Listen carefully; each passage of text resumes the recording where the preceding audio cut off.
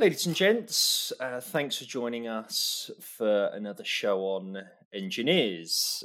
Today we've got Robert Hook, who's joining us as an engineering manager from Pleo.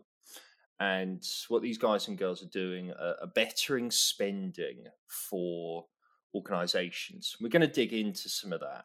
We're going to dig into some of the challenges and some of Robert's excitement around data.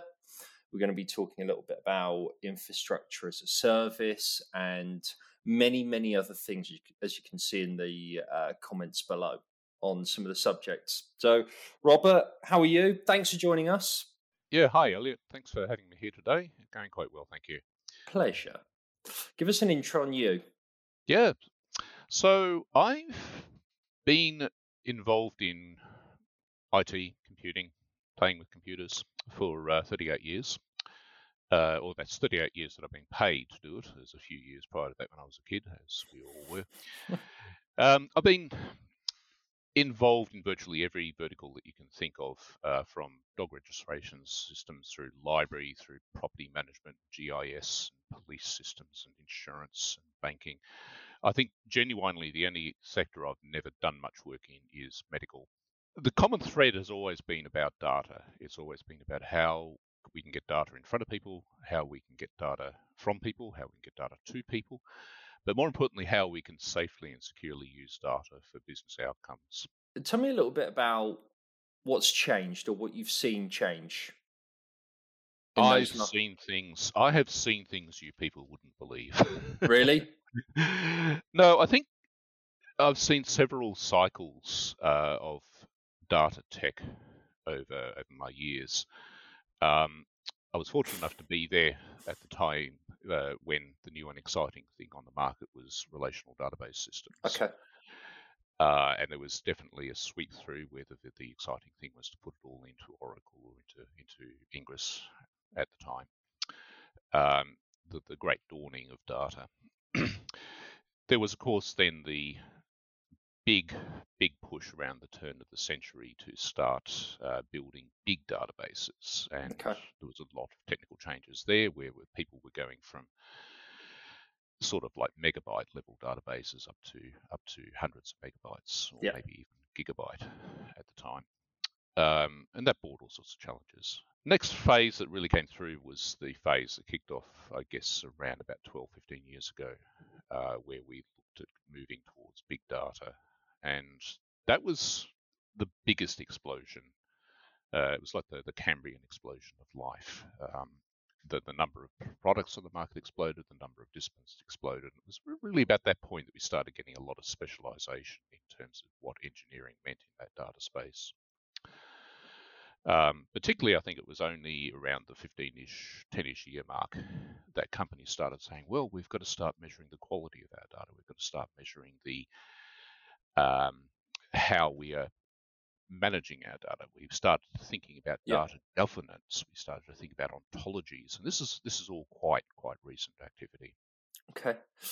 How would you explain big data to someone walking to them in the street if they were non-technical?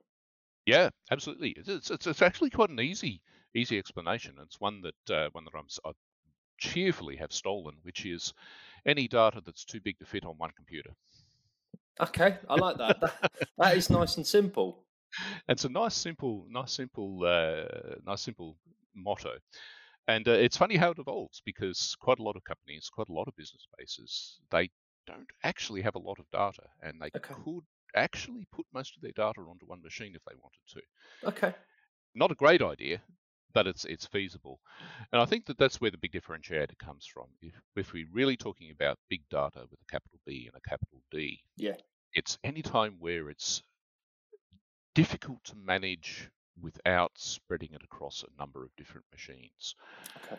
And because you've spread it across a number of different machines, all of a sudden you need specific tooling. You need to be able to distribute your processing across it. You need to be able to network it. You need to be able to treat it as a manageable cluster, and the complexities escalate fairly quickly. Conversely, though, of course, in the day of cloud, AWS or Azure or Google will just take care of all that complexity for you. So the problem has gone away again. Is the data game purely financial? Let's just use an example: data to understand what consumers want, or being risk averse, data governance to protect our data for leaks and security and anything else. Is it purely financial, do you think? No, yes and no. Um, a lot of very large data sets, leaving aside the social media data sets, a lot of very large data sets are at their heart financial. We spend money, we buy things, we sell things Yep. at an astounding rate. So we have extremely large data sets, which are very fine-grained levels of records of transactions. And that's interesting. It's important. We need to be able to do that. Yeah. But what is quite interesting is that you can start to derive individual behaviors Hmm. by looking at the patterns of spend, looking at the patterns of purchasing, looking at the patterns of data transfer. Yeah. I was first exposed to this idea well over a decade ago, around the turn of the century, Mm. when I was working with a payments processor in Australia. And we covered payments for online payments, so using a credit card to buy things Mm. online for most of EMEA, all of the Pacific Rim, most of South America, Yeah. huge chunks of Europe. And we used to see this strange pattern in the data, which was every day, every working day, around 6 p.m. in Singapore, we'd see a massive, massive, massive spike in transactions for Mm. one vendor. Now, we had on the operations side, all of the data was anonymized, so we didn't know what was going on. And it Mm. wasn't causing a problem. It was just weird. It wasn't until somebody who had lived in Singapore pointed out that Singapore at the time was the only place on the planet you could order Kentucky Fried Chicken online. And everybody in Singapore at the time was crazy for Kentucky Fried Chicken. So what was happening was people were stopping work, getting home, pulling the credit card out, and ordering home delivered Kentucky Fried Chicken. This is the sort of thing which we can now derive from data. Yeah. And it's a lot easier now because we've got a lot more fine-grained data. We can start deriving behaviors Mm. of cohorts of people, of individual people, and that's powerful. And that power gives both great opportunities but great risks. Um, we can, generally speaking, your bank would be able to determine where you are and when you're traveling. Mm. Is this something we're comfortable with? Yes, yes and no. It depends how it's used. It depends on how the business then is deciding to gain insight, what knowledge they gain from their data, and then what they do with that knowledge. The data itself is neutral. Yeah. The knowledge is dangerous. Yeah. I feel the knowledge is probably quite dangerous. You could probably, if you had data on someone's spending habits, a little bit like the Kentucky Fried Chicken scenario, you would probably be able to trace back someone's whereabouts if you start looking at their habits on a daily, weekly, monthly basis. Yes, quite Um, definitely. yeah, definitely. But And there's an interesting problem there, though, because while you have that power and you can gain that knowledge, you could use that knowledge for the benefit of the customer. true. As an example, would it be attractive to customers if we made arrangements with your favorite coffee shops so that when you buy your coffee, you get a discount? Yeah, That's It's good for the customer. It's good for the vendor. true. Um, is that too scary Yeah, to have that knowledge? Difficult it's to a say. good question. It It's is a a very good good question. question. I'm sure we're going to see the answer probably in the next few years, no doubt. Yes, yeah. It's not to give too much away about Pleo, but that is the sort of conversation we're having internally, because we're realizing that we do potentially have that power, and it's not a technological problem anymore.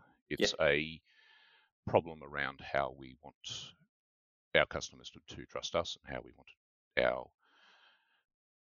customers to perceive how we are working with them. Yeah. Do you want to give us that pitch on Pleo? Yeah, let's talk a little bit about Pleo, because Pleo's an unusual company. Okay.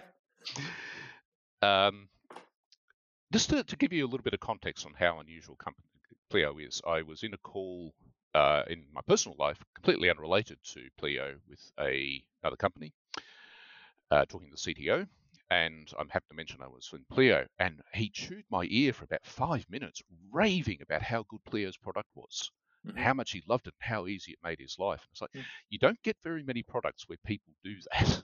Okay, yeah, true. So Pleo was founded in 2015 by two guys in Denmark, Jeppe Rindom and Nico Pera. And they wanted, their initial goal and their desire was, what's a product we can bring to market that just makes everybody's day a little bit easier? Okay. What's the thing that we could move the needle on that makes things easier? Yeah. And what they picked on was the idea of trying to make expenses, employee expenses, easier, because everyone hates expenses. It's every solution before Pleo was miserable. It's grown astoundingly since 2015. We are on a amazing growth trajectory. When I joined in June 2021, I was employee number 300. We have just passed 518 as of yesterday, and we're on the way to 1,000 by the end of the year. Wow. Which is startling growth. Absolutely unpredictable. We're doing very comfortably financially. We had a last Series C funding round last year in December. Took our valuation to 4.7 billion. Wow. US, which was very exciting for everyone working there, because it's like, wow, we are now actually on paper bigger than Monzo Bank, which is not something that any of us, I think, expected. But it's huge. It gives us incredible freedom to get things done. On the surface of things, I wouldn't have expected that either. No. Well, it's technically it was Denmark's first tech unicorn. Okay. Absolutely crazy growth. Running at about 20,000 customers, mainly SMEs. Historically, we've targeted sort of like up to about 500 person company. Okay. Primarily because bigger companies, bigger enterprises often have a very complicated and well-established arrangement about their expenses and complicated accounting procedures. So it's a little bit more difficult for them to onboard. Less barriers to entry, etc. Yeah, and that equates to somewhere well north of about 150,000 active users at the moment. Okay. Which is pretty good. We're focused mainly on the UK, Denmark, Sweden, Germany, Ireland, and Spain up until today. We have a goal now to spread throughout Europe. We want to hit every European country. We've just launched Finland and Austria this week. And we're probably going to be rolling out 2 countries a month for the rest of the year. Nice. Which is pretty cool. And we're setting up offices in a lot of these countries as we go, or at least a small physical presence. Yep. So yeah, we are on the way. In terms of what we do, well, why is Pleo so great? If you go to our website, you'll see the tagline, the office, the pitch, and it really pins it down. Pleo is the spending solution for forward-thinking teams. Yep. The idea is that we want to get rid of all that pain around paying. Mm-hmm. If you're a small business and you've got, 24 employees, and they're buying stuff for the company and they're spending the money and they're paying bills for the company. Yep. It's traditional ways of doing that have been a pain in the neck for everyone. They're a pain in the neck for the employee. They're doing end of month expense reports. They've got some complicated procedure for Yep. signing off on bills. It's just horrible. The employee hates it. The employer hates it. The bookkeeper hates it. It's just terrible. And we've all been in businesses where that's the case. Yep. So what we aim to do is take away that particular pain. How can we make it easy for your employees to spend money? But there's a secret. There's a secret sauce in here. That's not what we sell. What we sell is an idea. Okay. We sell an idea that you as an employee can trust your you as an employer can trust your employees. You can trust them with your money. You can trust them to do the right thing. And we empower people to have that trust. And how that manifests is you want your employee to be able to spend your money. Give them a card, spending limit, and we smooth the road for being able to make that spending accountable. Okay. Absolutely transparent how that money's getting spent. You've got absolute control over what happens, and you don't have to be involved with it. You just let it happen. And that's the scary thing. That's scary for enterprises. Enterprises don't like trusting people. Okay. So I think to make that a little bit more concrete, we'll talk about some of the sort of use cases that we have there, because this is important to understand what we do. So let's imagine that you are running a bar, dozen odd people. One of the things that's going to happen on a Friday night is you run out of crisps. Yep. Oh no, what do we do? Run out of crisps. Somebody runs down to Tesco, buys a few dozen packets of crisps. So the expenses procedure is he takes the Pleo card out, he pays for it on their phone. It comes up a reminder, hey, don't forget to take a photo of the receipt. He pulls the receipt out, snaps it, pushes the go button, and that's the end of the process. Nice. There is no expenses process past there. Perfect. We've got back-end integrations with things like Xero and other accounting systems, so we can do end-to-end of that.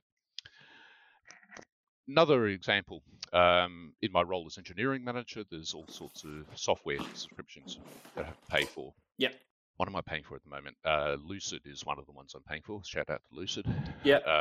Shout out to Retrium. They issue invoices. They send me invoices. Our software, or part of our software, which we call Fetch, watches my email, sees the invoice come in, goes, I can see the number on that. I can see the vendor looks like one we've got, and I can see the transactions going on the card. I'll just glue those two receipts together, and off you go. Yeah, simple. So all of those subscriptions, the paperwork for me is zero. Yeah. I don't need to do anything. It just happens. And that is amazing. This is so cool. I've been in the position of having to deal with these sort of paperwork before. And in previous roles, I would spend anywhere up to a day a week just dealing with that kind of paperwork.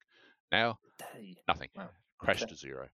It's that plugs into. Oh, sorry. Please go on. No, I was going to say it seems like an extremely seamless process. I'd be quite interested to know, are there any security restrictions on, if someone not necessarily goes AWOL. It seems like it's tied with a spending limit to each account, so you could limit what someone is potentially going to go and spend in their own respective role. But I think the seamlessness just feels, because I've been there, I do expenses, take a photo, and boom, it's already plugged into. I think I've used some software where it naturally goes to my Xero account, and it will probably match up the two. Nice. Okay. And the question, how do we make that safe? The question of how we make it safe really comes back to the fact that we really sell trust. And you get to dial, as a customer, you get to dial up and down how much trust you have. So you can set up review processes. You can set up somebody has to tick the box yes on if it's over this much. You can set up flagging for transactions which are kind of unusual. The one that the previous company we used to joke about was you can spend it on anything but don't buy any cars. But we could have set up a filter on that, for example. Yeah. And that's the other side of trust. Trust is absolutely in the DNA of Pleo, and Nice. we'll talk about that a little bit because I think it's important for how we do our engineering. Yeah.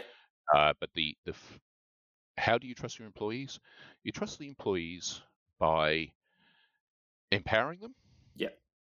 and part of the empowering is to have a safety net under them so that they can't fall through the gaps, they can't trip over and plummet to their financial death. Makes sense.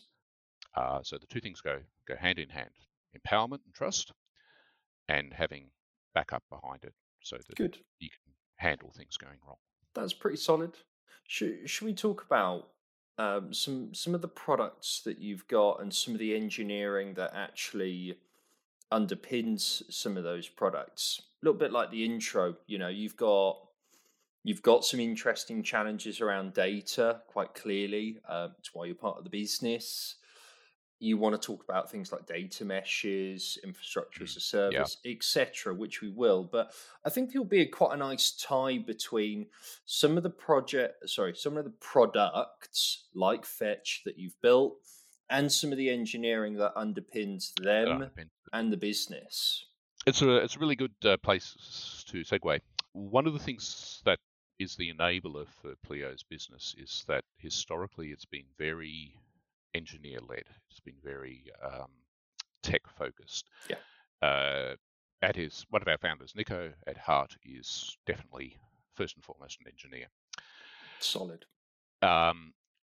This means that we have structured the organization such that teams are very autonomous. There's very high levels of autonomy down at the team level, which is good and bad, because it means if you've got autonomy at the team level, there are complexities of ensuring consistency across teams. Yeah.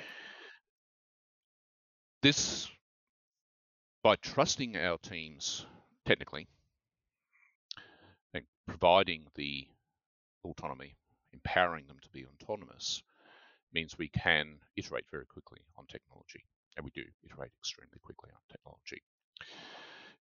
That's then underpinned by a few architectural choices. Mm-hmm. We're cloud first, mainly AWS cloud. We have data assets in BigQuery, in GCP, which I'll come back to in a minute, Google Yeah. Cloud. We use almost exclusively Kubernetes under AWS for deployment. Mm-hmm. There's a few other bits and pieces, the serverless bits and pieces, mainly in Node for the serverless, but the core of it is Kubernetes. Mm-hmm. That gives us great flexibility. It means that we can iterate and we can roll out, roll back, scale up, scale down with effectively zero effort. We then manage all of that infrastructure with Terraform, or primarily Terraform. Mm-hmm.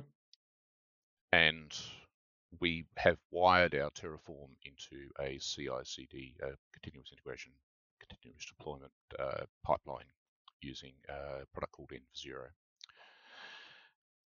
And this is interesting because it means that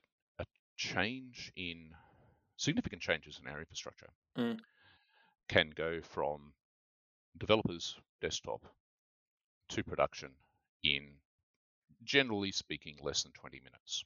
There's a review process. We use GitOps to ensure that there's reviews. We pre-flight the changes in a testing environment. We get the thumbs up to apply the change, and it can sail out there. So we push out new versions multiple times a day Okay. of our Nice. platform. It's always shifting. Of course, to enable that, we have embraced a microservices architecture. Yeah. I've lost track of how many services we're running. It's somewhere on the order of about 50 services at the moment. Okay. The fact that we have got microservices architecture and there are so many and we can deploy is it doesn't really matter how many we have. Yeah. It's a constantly shifting number. So those microservices are, again, as I said, deployed in Kubernetes. which gives us superb ability to roll out, roll back, scale up, scale down at a second's notice.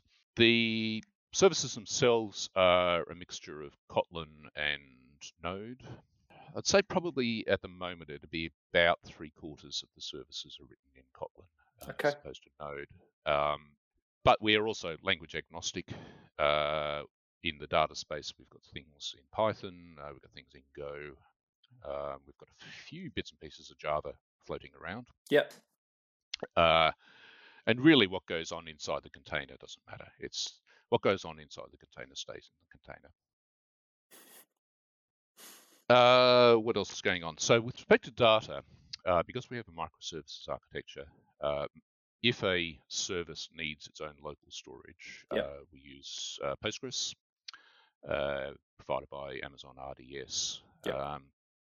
And again, that's a hell of an enabler for a company like ours who wants to iterate quickly, because Amazon take care of the nuts and bolts of running those services, of keeping them up and guaranteeing it. We never really have to think too hard about any questions of scaling or any questions of provisioning.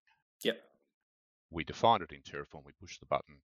A little while later, the database is up and running and we're off and rolling. And that's about the extent of it. Things get a little more complicated with our analytical data, and this is where my main interest is in, and also where we have the biggest complexities. So our data space needs some love. It needs some love and attention, because Pleo has been a growing organization, has been a rapidly growing organization, because we've gone from 2 people in a shed to 500 on towards 1,000. We move fast and things break. And what we're seeing in the data space is the problem that now we've had 2 generations of change. And we're carrying the technical debt from 2 generations of stage, and we're rapidly building the 3rd generation of technical debt. And that's not great. The core of our data space is BigQuery in Google. It's an interesting beast, BigQuery, because it manages to successfully hide the MapReduce type queries and the MapReduce type jobs, and hide it all behind what looks like an SQL interface. And because it appears to be just an SQL database, it's incredibly accessible for analysts. If we were using something like DynamoDB, where it's completely different query semantics, it maybe give us the same power, give us the same sort of performance, but it is opaque to analysts. And that can't be undervalued. There's interesting problems come out because we have some parts of the data in the operational plane is in AWS, and the analytical plane is in BigQuery. I was going to ask you about that. I won't cut your flow, but as in, there's obviously large levels of storage in BigQuery. What was that decision between AWS and GCP? Yeah, no, it's a really good one. And really the driver for the decision was how attractive BigQuery is from the point of view of the analytical users. The interface for it is just, it feels comfortable for analysts. And we can't undervalue that. From a technical point of view, I think the big benefit for BigQuery as an analytical store, and it's very much a traditional data warehouse we have there, is that it scales automatically and indefinitely. Much like S3, you can't put enough load on it to ever notice it slow down or to be a bottleneck. It will always respond in roughly linear time, no matter what you do. Of course, behind the scenes, it means that you may be going up and down on your spend. That query across 38 million transactions might have come back to you in a second and a half. But it, by the way, that just costs €5. These are that is always a fun challenge. The glue between the two is also kind of fiddly, because as you can imagine, being a financial institution, we have very, very, very careful boundaries around all of our estate, and then we need to deal with the challenge of taking things cross-cloud. Yeah. And I think that's an ongoing journey. We can carefully poke holes in our firewalls and carefully ring fence the who can talk to what between clouds. But each provider is constantly iterating on how to make that safer, how to establish effectively dedicated VPNs that span the two clouds. Yeah. I don't think that journey is finished yet. The security of linking that is going to be an ongoing problem. What's that journey been like of going through 2 generations of technical debt as well? It's still building and being as transparent as possible from a data perspective, potentially rewriting services and carrying some of the old with you. What's that journey been like? Difficult. Yeah. Is the best bet. One of the things we've seen, we have a few services that were written early, like an early version, early instantiation of a sort of version 0.0 of a data warehouse. The people who built it in the first place have left. They've left behind some overly complex code, and finding staff who can deal with that is a problem. Not entirely because it's in Kotlin, and Kotlin skills are a little bit all over the place in the market. A lot of people use Kotlin for Android development, of course. Of course, yeah. Not so many people using it on the back end, even though it's incredibly capable on the back end. Yeah. And by the time we say we want it to be back end and we want people to be data literate, we've got a very small pool of people to source for that. Yeah. So there's a barrier of entry for maintaining the code. The biggest problem, though, is that because Pleo was data-centric from the beginning, because Pleo wants to use its data for day-to-day operation of the business, the early iterations of our data platform are still in active use for operational activities. Yep. The analogy that's come to mind for a few of us in recent months is that we know what has to change. We know we have to change it, but we've got a race car that's running around the track. I knew you were using that one. I just knew you were using that one. we are out there on the front of the car changing the engine while it's still going around the track. Yeah. And that is necessarily a really complicated problem. It raises the question of how do we make the changes technically? How do we make the changes so they're transparent? How do we make changes so it affects people the least?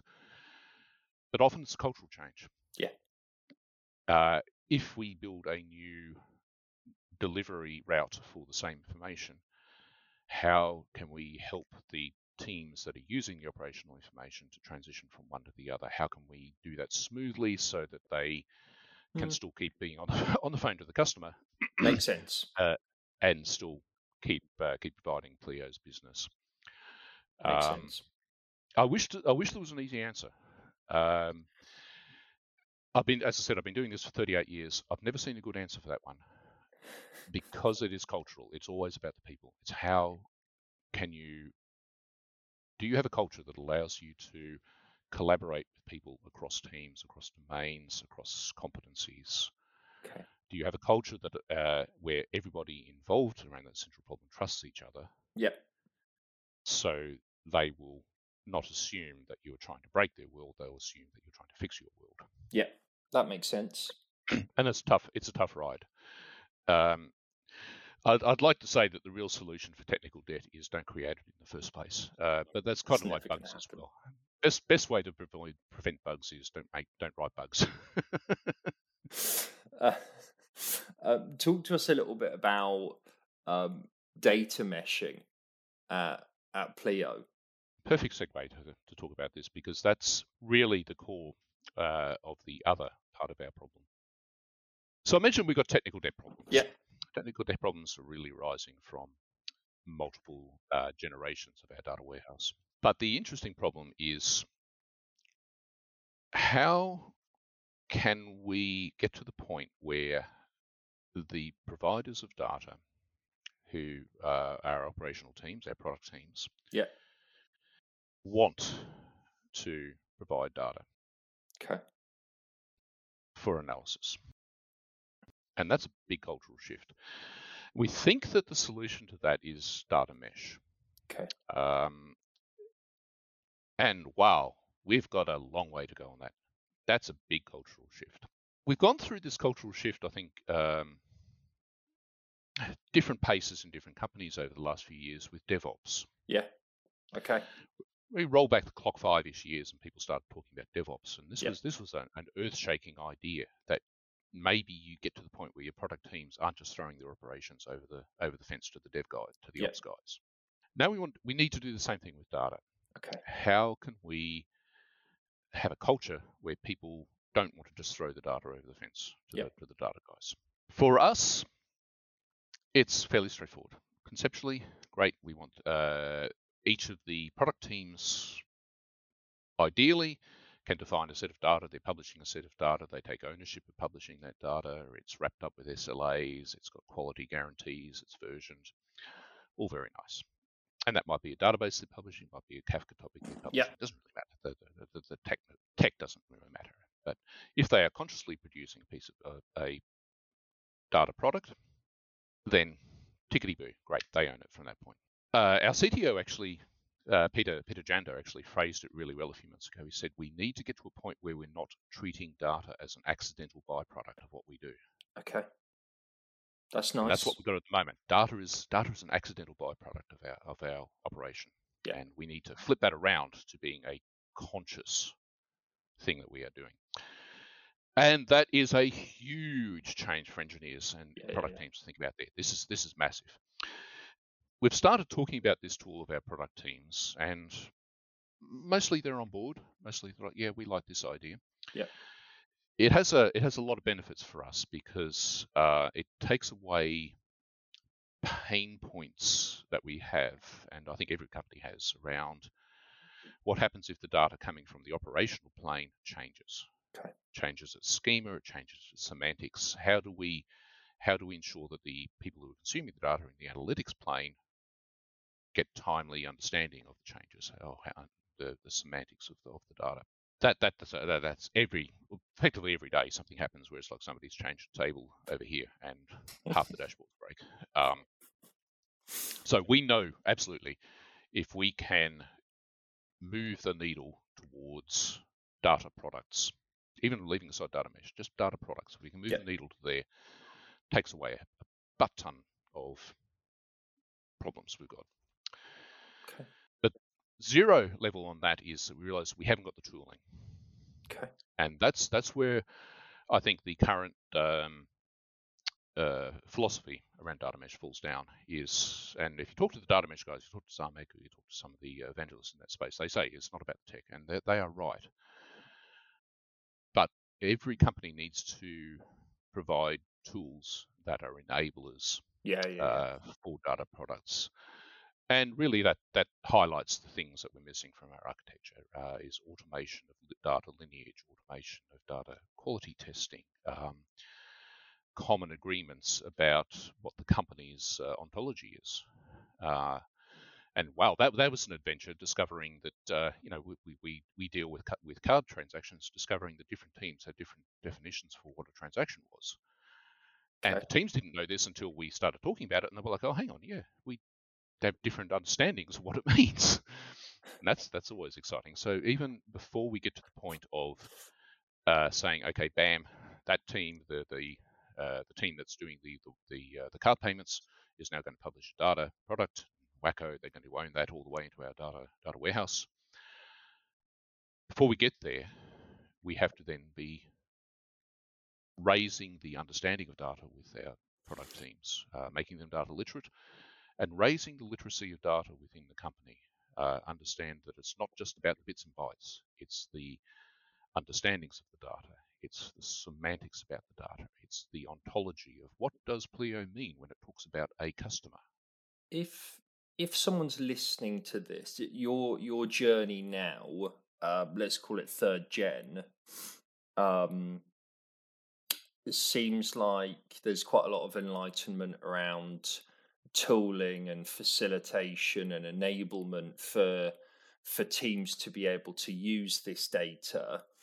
If someone's listening, what's the best bit of advice you're going to give someone uh, to be able to excel and probably have less pains at this moment in time?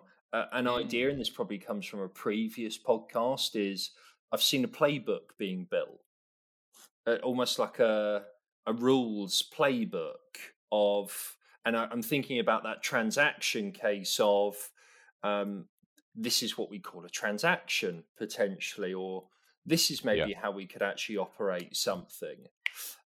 I don't know if there's I think learnings that you can give people. no, I think there's probably two pieces of advice, depending on the size of the organization that people are in and the culture of the organization. But I would definitely emphasize the importance of having common language and common understandings. Any organization that has got different divisions or different departments, or has somehow a federation of competing tribes. As number of banks I've worked with can be described as a federation of tribes that is constantly at war with each other. It's vitally important to have a common language and a common understanding of what your data is. That's both the data at rest and the data in motion.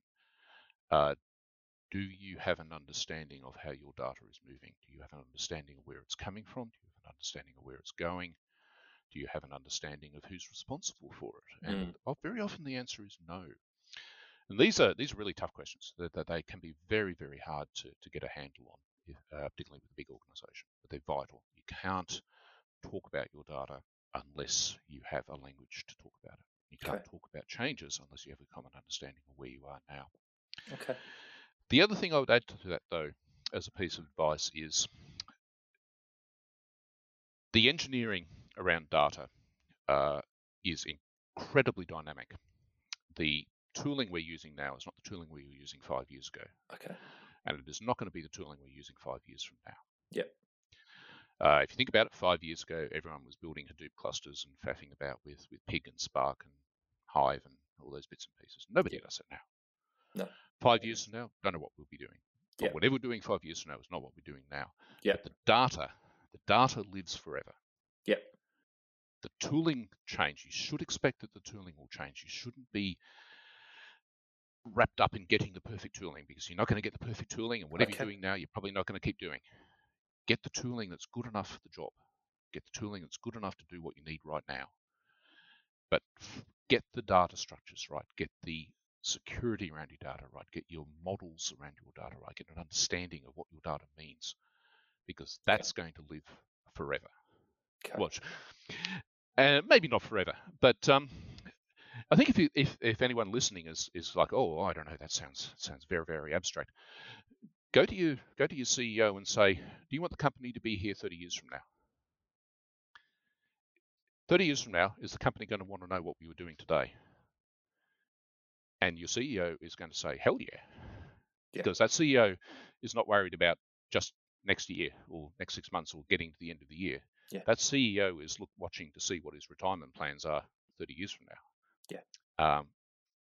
Knowledge and the data that underpins knowledge, you should expect, lives forever, or at least for the lifespan of the company. That's a really good philosophy. Go and do it, people listening. Go and talk to the person or the peoples and say, where do you want to be? Where do you want to be? And, you know, the answer may be surprising. You may get the answer back, which is, no, I don't care about the data. In which case, that's if the business actually turns out not to care. then you probably saved yourself an awful lot of heartache and money. Yeah, true. You've really well summarized and taken us on a little bit of a journey around Pleo values, your cloud native approach, your infrastructure as a service, data. So I want to thank you for that, because it's been interesting, it's been compelling, and you're able to back that up with some real life value for customers, but real life cases as well. Before we disappear, it'd be great for people listening to understand, can they fit into Pleo's journey over the 518 to 1,000 people this year? Where are you hiring for? What Where are are we you hiring? hiring? Help us understand that. Okay, yep. Well, this is my chance to start saying, yeah, I'm looking for a bunch of data engineers and analysts and analytical engineers. The first place I will categorically say is, if you're interested in coming on board with Pleo, find our website at pleo.io and go to our careers page. We've got a incredibly, outrageously good internal recruitment team and people ops team. Love those people. They're great.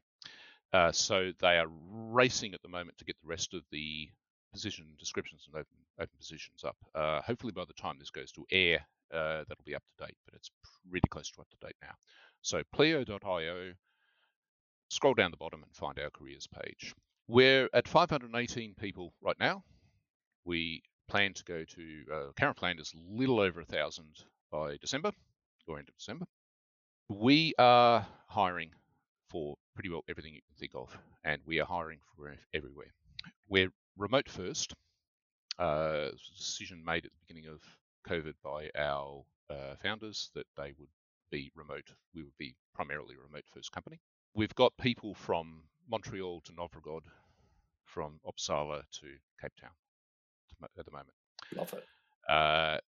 We did have somebody working off a beach in Thailand, but he's it. come back to Denmark. We expect to be across time zones. We expect to be remote first. One of the important things to understand about Pleo is, as I said, we are very trust driven. But as it says on our hiring page, the key thing we're down to earth, we're human, and we're honest. People always come first at Pleo. Okay. Skills, experience are great, but the attitude is even more important. We're very, very fast moving. We're very, very dynamic. We talk a lot internally. We collaborate a lot. Okay. We've got no room for brilliant jerks. Cool. We think we're pretty successful at weeding them out. We don't have any at the moment. We've had very few in the past. Yeah. Our people ops team is extremely good at helping us to find people. The most important characteristics for anyone coming in is to be comfortable with the idea that things will change quickly, to be comfortable with the idea that we will collaborate on things, to be comfortable with the idea that you will be trusted to make significant changes to our product. You will be trusted to make significant changes to our company. We don't muck around when it comes to trust. And that has been quite confronting for some engineers in the past. Is, what you mean I get to make a decision about a key technological change? And it's like, yes, you do. You don't need to ask permission. Yeah. Okay. Obviously, there's some boundaries of that. If I wanted to go and buy a new building for Pleo, say. I'd probably have to talk with Yapper about it. But if I could convince him that it was a good decision, he would trust that I know what I'm talking about. Good.